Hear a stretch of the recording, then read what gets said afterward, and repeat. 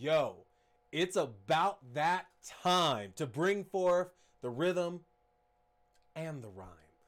Tonight on T Watches a Scary Movie, we are talking about the After Dark Horror Fest. We got 4 great movies to talk to y'all about tonight, so stay tuned. This is T Watches a Scary Movie.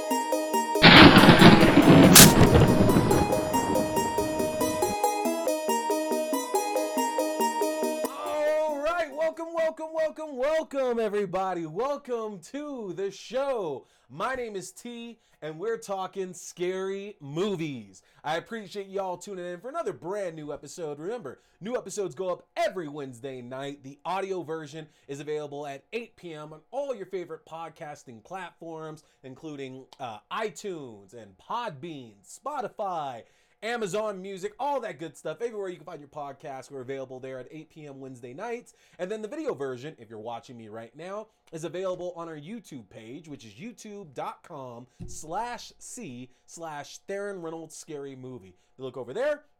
I got the link posted right there for you in case you couldn't understand what I'm saying. The video version of our episodes go up 8:30 p.m. Mountain Standard Time every Wednesday night. So make sure you are subscribing to the channel so you can be aware of the new episodes going up and getting the chance to actually tune in and watch or listen with us.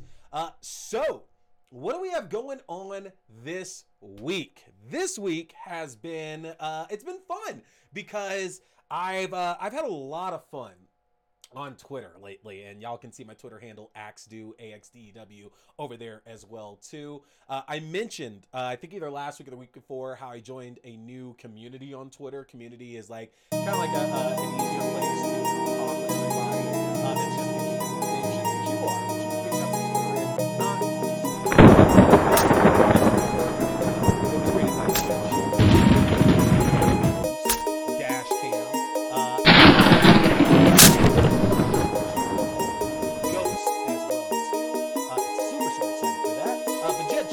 this community. I've been having so much fun getting to talk with all these horror fans in there as well too. And one of the things that came across my attention and he's gonna hate me if I mess it up, I think it's Elliot McGuire, posted about this really fun tracking keeper or track book, whatever you want to call it here, called 365 Days of Horror. Basically, it is a book to where they have it set up for entries over an entire month for you to keep track of what you're watching and a rating with that as well. And again, you know, we could do that on your computer. You could do that on a simple notepad, but why not have some fun with that? This guy was available for $9.99 on Amazon. I picked it up, and my very first entry was the movie Unrest, which is a part of, as you can see here, don't have a rating in there just yet, but it's one of the films of the After Dark Horror Fest now that I was watching to review for y'all. And there's going to be more that's going in, but it's a really interesting concept because the idea is that it's 365 days of movies. So the whole idea here is that you got to watch a new movie every single day or watch any horror movie every single day. And I've seen a lot of horror movies, but there's still a lot more that I have not seen. So I'm going to take this as a challenge among myself to watch 365 new horror movies from yesterday when I began, which was April 11th, up until next year, last day, which would be April 10th of 2023. So we're going to see if we can do it.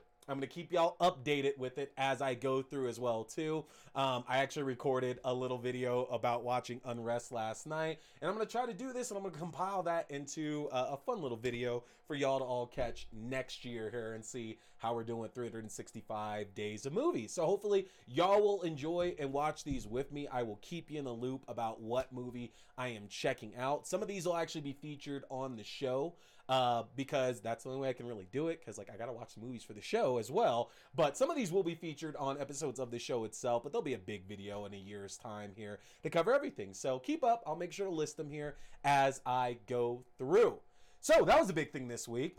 We also got announcements about a couple of other new properties that are being developed in the horror world, including a movie based on Spirit Halloween. If you're not familiar with Spirit Halloween, those are those fantastic Halloween shops that pop up around late August every year until early November that usually take over like an old Aaron's or a Dollar Tree or something like that. And they own it for, about 3 months, selling all the cool Halloween merchandise. And somebody has finally wisened up and decided to option that to make it a horror movie starring Christopher Lloyd and Rachel Lee Cook, which actually sounds pretty perfect because they said the premise of this is that a group of kids are going to get locked inside a Spirit Halloween and that basically everything starts coming alive while they're in there. Now, we don't know if this is going to be like a teen horror movie where nobody really gets hurt or killed or anything like that, or if this is going to be a more adult one where there is real danger actually going on. Like, is it going to be actually R-rated? But I'm stoked for it because if you've ever been in a Spirit Halloween, I know it's corporate and everything, and we always say go to like the mom and pop stores and things like that, but they are so much fun.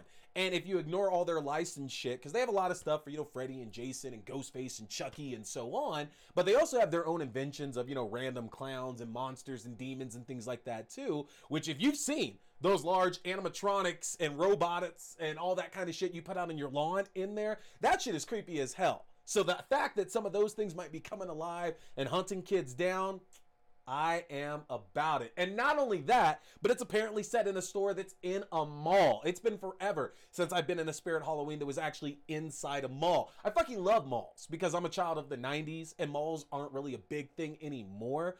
And Fear Street last year really brought back that love of 90s style malls. So if that's the idea here, I'm 100% on board with that. Make it happen.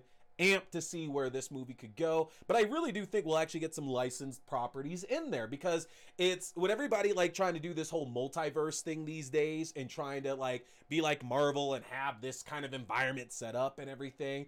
Horror doesn't really have one of those. We don't really get a lot of crossovers with a lot of horror properties. We have Freddy and Jason, and they've done that a couple of times between the movie and Jason Goes to Hell. This past Halloween, actually, we had some Michael Myers and Chucky crossovers because Halloween Kills was coming out and the Chucky TV series was debuting. So USA ran a few ads with Chucky and Michael Myers together, which was really cool. But ultimately, we don't get a lot of crossovers. And Spirit Halloween uses a lot of licensed properties in their stores. So crossing my fingers, this could end up being the return of Jason Voorhees to the big screen because we haven't seen Jason on the big screen in forever. So if they can spend that money, they can get it worked out with Victor Miller and Sean Cunningham to get that all figured out there. Praying to God they get that figured out so he can appear.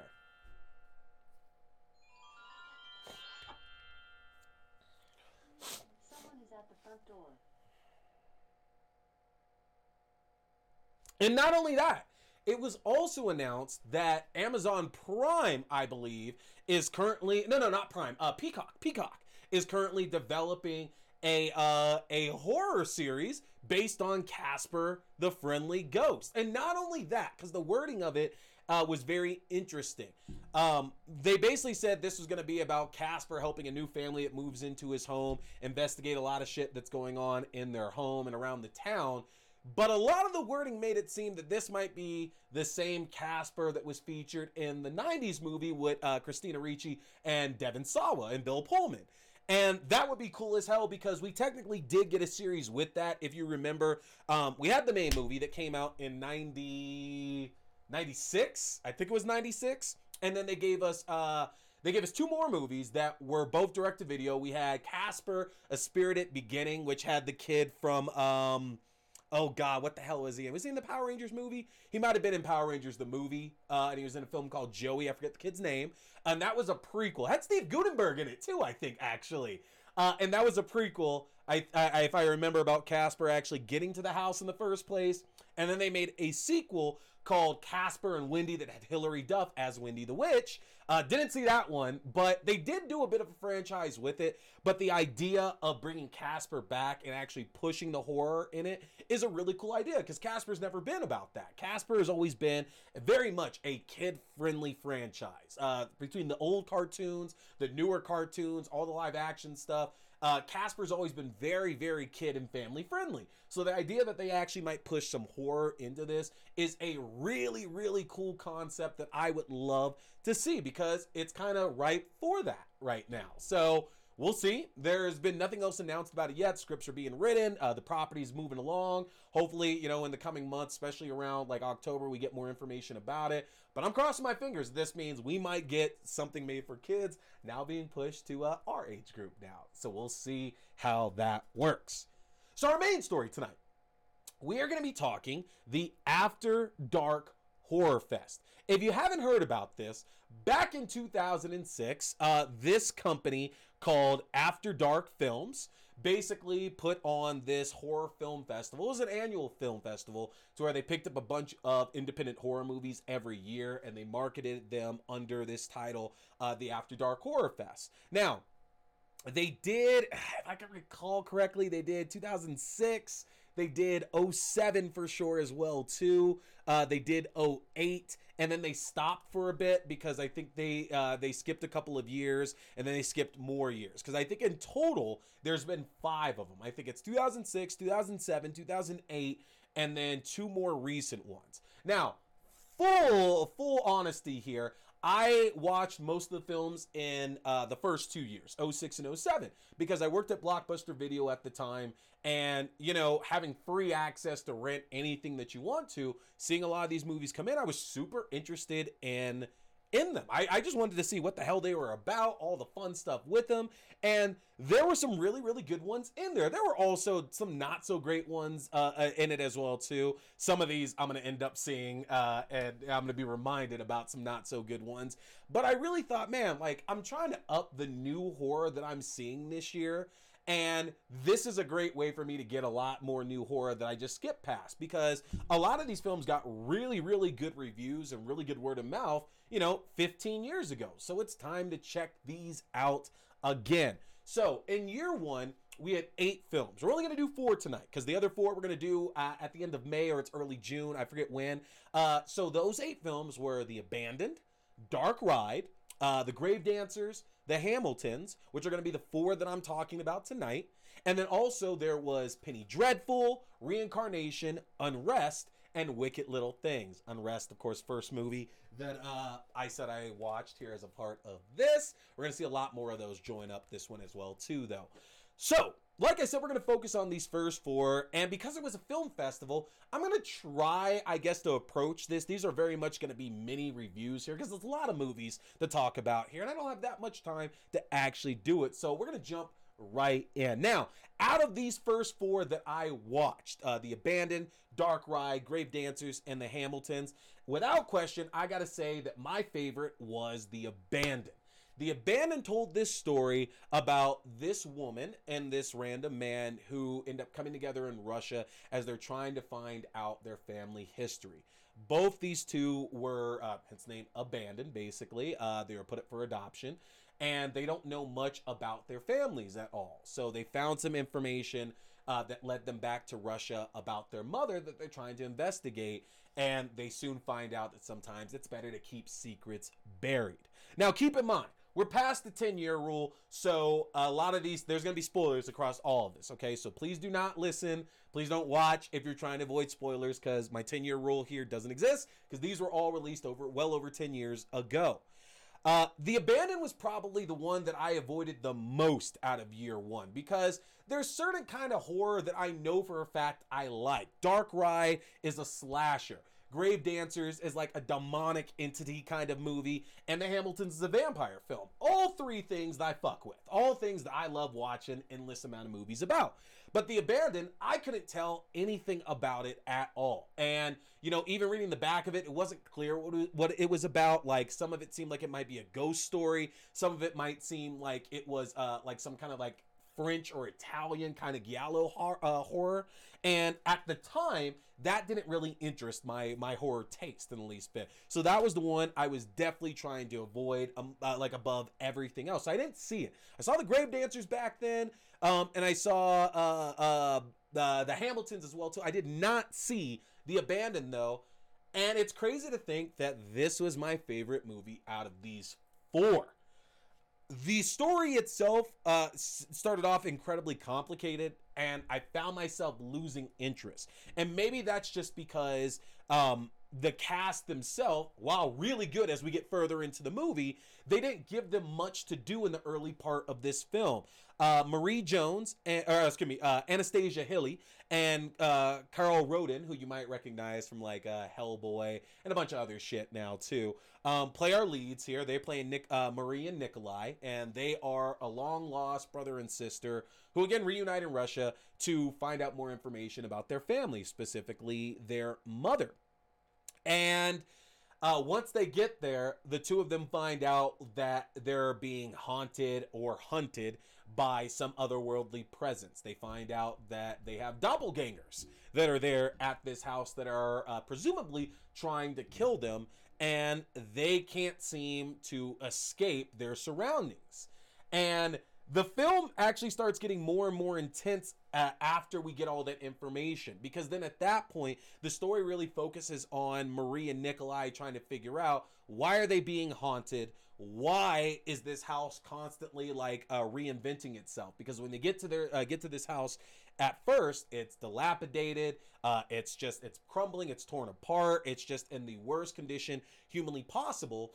But then as the movie keeps going on and on and on, the house begins to slowly start fixing itself up. Cracks start disappearing, paint starts looking brand new and fresh again, boards and like cupboards and things that were knocked down are instantly going back up to their original positions, all the while Marie and Nikolai are trying to keep themselves safe and try not to, get killed by their doppelgangers that are there. And we start to find out more of their history, about the reason why they don't know that much about their family, and hence the name Abandoned. They start to realize that not knowing that history was actually a blessing in disguise, because there's a dark history involved with their family. And I absolutely loved it, because as the film kept going on and we get past like the opening 20-25 minutes or so, it actually becomes really, really fast paced and really, really suspenseful at that point, because you find out that Marie and Nikolai can't hurt their doppelgangers without hurting themselves. Anything they do to them ends up happening to themselves, because again, they are their doppelgangers. So it's this cat and mouse game about the two of them trying to keep safe and find out more about themselves while having no visible way to fight these adversaries. And as they start finding out more and more and more, the situation starts becoming that much more terrifying for them, because they're trying desperately to find a way to escape their predicament, because they find out that they only have a limited amount of time in this house. Basically, this house is trying to recreate their childhood and make things right. And what that means is that the two of them can't make it out of that house. So watching Nikolai and Marie trying to outsmart everything going on around them and trying to find a smart way to fight back and find a way to protect themselves actually got to be really, really thrilling. And they make a good decision about a little more than halfway through to focus just on one of our protagonists at that point.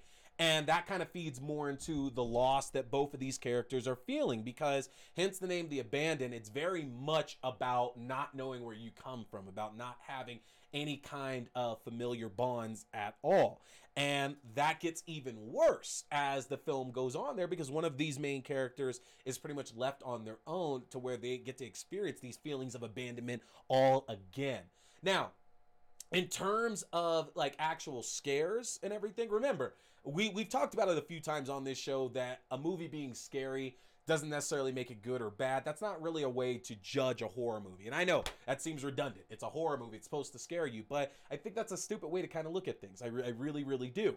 And I didn't find myself being scared too much by this. Hard to say back in 2006 whether it would have scared me. But that's also okay, because I definitely was feeling like, again, as it kept going and getting more fast paced, I was feeling the suspense. I was feeling the thrills that were coming out of it. The acting is incredibly strong. I really, really enjoyed, again, our two leads and our eventual our eventual antagonist, Koya, played by Valentin Ganev, is phenomenal in his role as well too, because he is chilling. When you start to realize the backstory of Marie and Nikolai's family, he is a truly chilling villain, and I love the motivations that have gone across time to get a hold of Marie and Nikolai. That helped cement my liking of this movie, was that the antagonist was just as interesting as our protagonist in the film. Now, it is a bit of a bloody film, honestly. Like, I don't mean like the gore is super high, but there is a lot of blood featured in it. And it does have some rather brutal scenes talking about kids and like the shit that can happen to kids in a bad home and everything as well. And I think that's going to bring a lot of terror to a lot of you who decide to check this movie out for sure. But even with all of that, it was hard to not have this become a favorite. Like, I actually really enjoyed this movie. I really think this is one I might end up going back to every year out of the entire year one films, because I haven't revisited a lot of the year one or year two films in the last 15 years or so. And this is one that I like so much. This actually might be something that I end up watching on a yearly basis. That's how good it really, really was. Now, keep in mind though, there are only two protagonists in this film, so there's only so many people who could potentially get killed or disappear in this movie. So if you like your horror films beefy, with a big cast, this is not the one for you. You're not going to get what you want out of this movie here. But what I will tell you, though, is that our two leads and our antagonists are more than enough to keep your interest for its short runtime. Because it's not actually a long movie. It's only 94 minutes long, which I say short. I know that's an hour and a half, but the movie really doesn't get started until about 20-25 minutes in. So it really ends up being just a bit over an hour, in my opinion there. But it's a really, really good one and a great way to start off this marathon. So that's The Abandoned. Check that out if you get a chance. I guarantee you can get a DVD copy of it for $5 or less. I know I did. Pick it up. These are not available on Blu-ray. Some of them are available on streaming. So that's The Abandoned. Film number 2, Dark Ride. Dark Ride. This one was the one I was looking the most forward to checking out, just because it's a slasher, and y'all know me, I fucking love my slasher movies. No doubt, there is no better horror for it, to me at least. There's no better than a good slasher flick. And not only that, the premise of Dark Ride is about a serial killer who operates out of an amusement park, or specifically a specific ride at an amusement park. And this very much is reminiscent of films like Hellfest and Haunt, if you've seen those. And I get it. Both those movies came out long after Dark Ride came out. So who's to say that either of those might have been influenced by Dark Ride or just something completely original? But it's definitely those films on a smaller basis when compared to something like Hellfest, but on the same level ground with something like Haunt. We get introduced to these two girls who decide to go and check out the name of the movie, The Dark Ride, and one of them who loves scary stuff and wants to do all the cool things, and the other girl who absolutely is just freaked out beyond recognition and doesn't want to get it, but she does it to make her sister happy. And they get on this ride, and then they are hunted by a serial killer who kills one of the girls and tortures the other one. And then we fast forward to 10 years later, to where a new set of friends are getting set to go on spring break. And while they're going out and driving, making their way on a road trip, they find out that, hey, Dark Ride has reopened and we absolutely have to check it out. It's a legendary place. There were murders there. It's actually haunted. And these group of friends are actually going to go and see it. And of course, exactly what you think happens at that case, to where, hey, guess what? The serial killer who was there 10 years ago, who ended up getting sent to a mental institution, is back. And he's not done killing yet. So can our characters escape? Now, what is interesting about this is that I actually feel it's a likable group of characters. I really, really do enjoy the movie Haunt a lot, but I'd be lying if I said I enjoyed like that entire group. To be honest, I disliked a lot of the characters in Haunt. Not to where I felt they deserved the shit that was happening to them, but they put a lot of assholes in the movie, and when you overpopulate the movie with assholes, it makes it really hard to get in and back those characters when bad shit is happening to them. And compared to Hellfest, where the characters are a little bit more likable, this found itself kind of right smack dab in between those two movies. Because honestly, most of the cast is really, really likable. You got Jamie Lynn Sigler from The Sopranos and Entourage playing our main character, Kathy.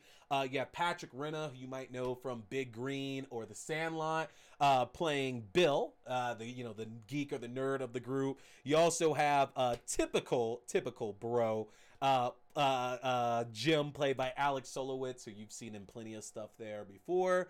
And the cast actually being likable helps sell this, because that's the one thing that we know about horror, is that horror is more effective when you like the people who are getting hunted and killed, because that makes it scarier, that makes it harder to work its way through. And I do feel The Dark Ride has a really likable cast going for it. Now, in terms of the actual scares and the actual tension, it could have been a lot better than what it was. Some of the kills are done off screen, so we only see the aftermath of what actually ended up happening. And some of them are very, they end up looking a little bit on the cheesy side as well, too. Now, we have to give a bit of a pass for things like that, because they're an independent film. You know, they don't necessarily have the budget of these bigger horror flicks that are coming out. But at the same time, there's good and bad ways to do a lot of things that we're going to see in horror movies like this. I enjoy the killer. I don't need backstories a lot of times for our serial killers. I've talked about it on the show before, that I really enjoy movies like Slumber Party Massacre, because it's like, look, that's the killer. There's no motivation. He's just fucking killing girls at that point. End of story. And I like that a lot about Dark Ride, that this killer, there wasn't really a motivation behind what this guy was doing. He was just doing it to do it. And the eventual twist that goes with it actually works. It actually works extremely well. I'm not saying that it makes a lot of sense, because it does kind of seem like it's coming completely out of left field. But considering, without spoiling it, because I know I said there'd be spoilers, but at the same time, I'm trying to kind of like make sure I don't hit too many deep ones there. But like the beginning of the movie, where the first set of victims are twin girls, that kind of plays into the end of the movie as well too, which is about a big of a spoiler that I'll give you. You can kind of figure out where I'm going with this here. But I didn't mind the motivation of the killer, because he didn't have a motivation. He was just there killing people because he's fucking insane. And that's all you need sometimes. Like, hey, you went to a place that you absolutely should not have gone to. People have been fucking killed there before. What are you doing tempting the fates? Don't do it. That's why I don't go to haunted places, because you're tempting the fates. Like, is it real? Is it not? Who the fuck cares? Why are you going to play that game like something could actually happen and fuck your shit up, you know? So I like the fact that I didn't focus too much on that. I also enjoyed the fact too, though, that some of the characters, like, to me, had a realistic reaction to serial killers hunting them. Because if you watch movies like Scream and I Know What You Did Last Summer and Valentine, Urban Legend, all great movies, by the way, love all those movies. Yeah, I Know What You Did Last Summer is kind of iffy, but they're all fun movies, though. The thing is that I've talked about very regularly about how people react in situations like that, or how kids really would react given if they were in a situation like that. And I thought that the writing of this, which was written by the director, Craig Singer and Robert Dean Klein, did a great job of really showing how kids would really deal with this kind of issue if they were really in it. If you're really being hunted by a serial killer, what would you do in this situation? It is bloody. Some of these kills are very much over the top, and I love them. I absolutely loved some of the kills in here as well too. The hitchhiker, Jen, I think it was, best kill hands down in this movie. Now, to say that, like, is it as good as a lot of these other slashers that we've seen? No, it's not. I couldn't say that I'd even put it on any kind of comparison to a Scream or, you know, a Valentine or anything like that. No, it's not. But it's a perfectly serviceable one that I feel actually does fit in with our old school 70s and 80s slashers like Prom Night, like Slumber Party Massacre, like, When a Stranger Calls. Films like that. I feel this actually would have fit so much perfectly with those if it was made like 20 years before it actually was. Again, not a problem. I still like the movie for sure, but you can see to where it would have fit in a much different era than it did back in 2006. And it's always good to see Patrick Renna and everything. He's fantastic. I think that kid, that's the dude who just loves acting, and like he knows what he's good at. He knows the projects to pick specifically out for himself, and he does good in everything he's in. He really does, honestly. And it's the same guy from The Sandlot, man, which is so much fun to see that. All right. And so that leaves us here with The Grave Dancers. Now, The Grave Dancers talks about a group of friends who, while mourning a friend who recently passed, find a random note on her gravesite that basically tells them to be joyous and dance upon the graves of those that was lost. It's a way to honor them. But we soon find out that that's never a smart idea, because by dancing on somebody's grave, you invoke these evil spirits who are now looking for revenge. And that's where The Grave Dancers really takes off. Now, first of all, The Grave Dancers does have a really good cast in it as well, too. You know, you have Dominic Purcell, who you might know from Legends of Tomorrow or Blade Trinity or Primeval. Awesome fucking crocodile movie. Or is it an alligator movie? I always forget. Awesome fucking movie there. You have Claire Kramer from Buffy the Vampire Slayer and Bring It On, amongst other things. And then you have Chiki Cario, who you might know from things like The Patriot or Bad Boys as well. And I really enjoyed the grouping of this cast, because I feel that a lot of them were getting to play roles that we typically would never really see them in. Like Dominic Purcell, for a while, was just playing like the big, meaty, buff guy in a lot of the films he was doing. It was there to be tough. Or they have him playing like characters who don't get to speak that much. They don't get a lot of lines. Like if you watch Blade Trinity or you watch Legends of Tomorrow, it took them a while in Legends of Tomorrow to make his character Heatwave, Mick Rory, an actual interesting character. He was never bad. They just didn't give him a lot to do in that show. And like Claire Kramer, who we're used to seeing play bad guys and a lot of stuff she does, getting a chance to play, a protagonist this time, and an interesting one at that as well, who's caught in a bit of a weird situation with her husband, played by Dominic Purcell, and his ex, Kira, played by Josie Moran.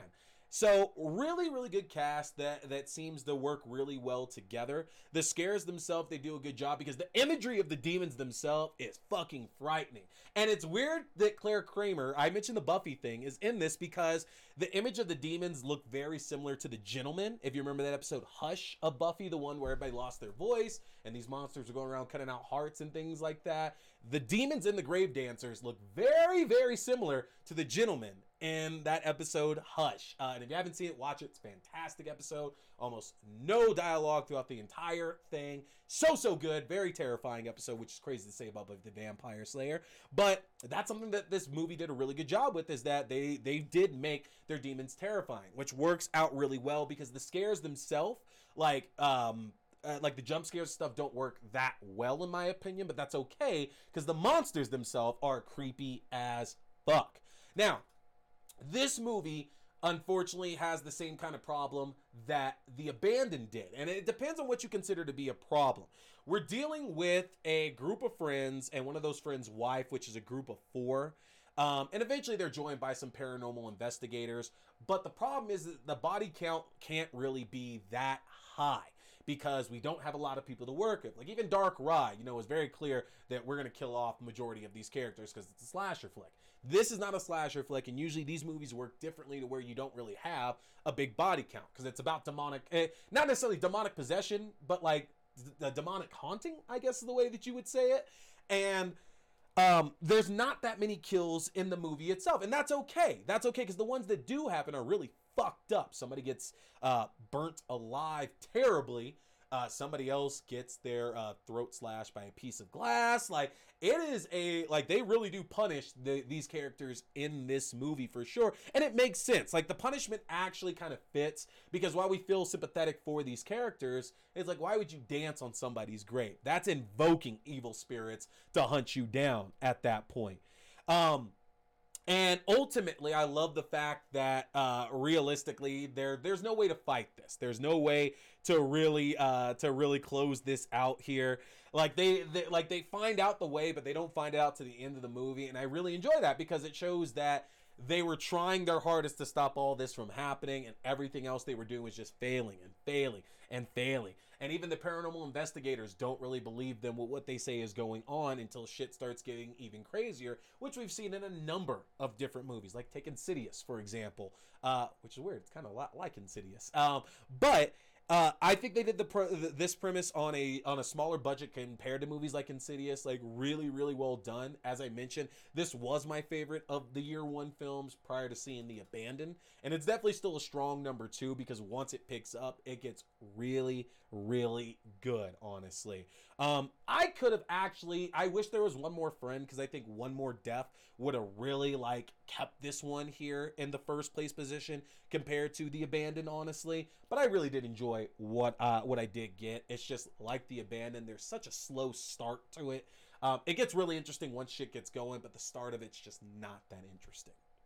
And the last film that I'm going to talk about tonight here is I said Dark Ride already. Why am I saying Dark Ride? The Hamiltons. The Hamiltons.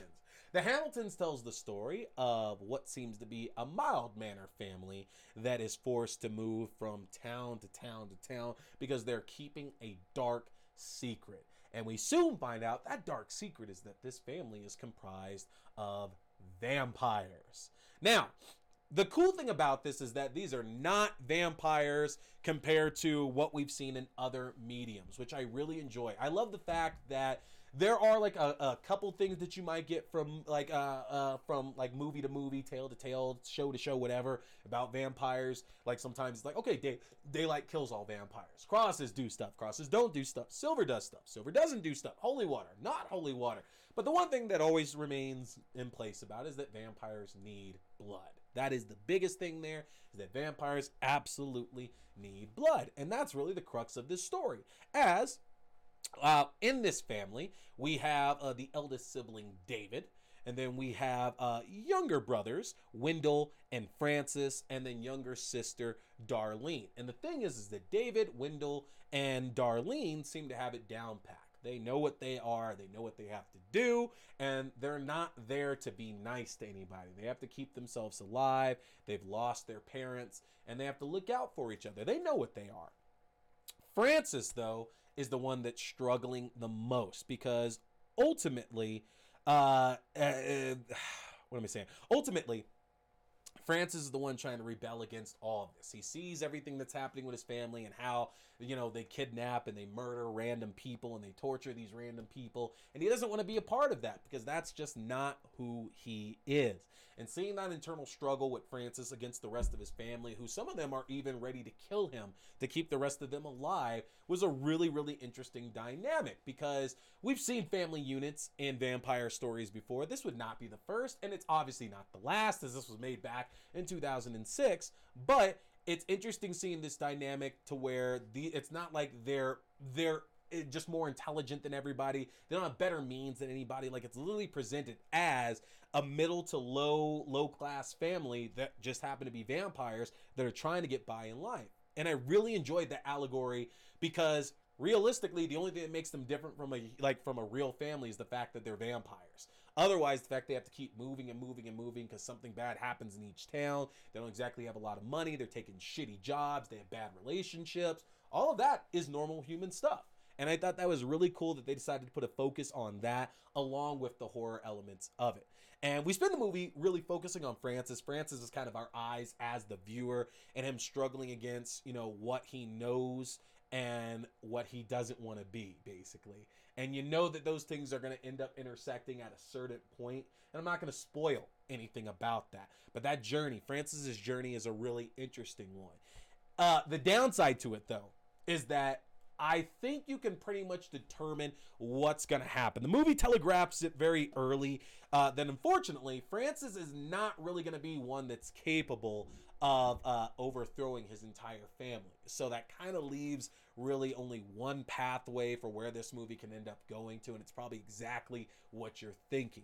And that was a bit of a letdown. I like the way that the scene played out where Francis finally gives in to his urges and we go from there. I really did enjoy the way that scene played out in the aftermath with it, because I really enjoyed the ending to this movie. It's not like anything special by any means there, but something about it felt like super, like it felt super right with this world that this movie had created.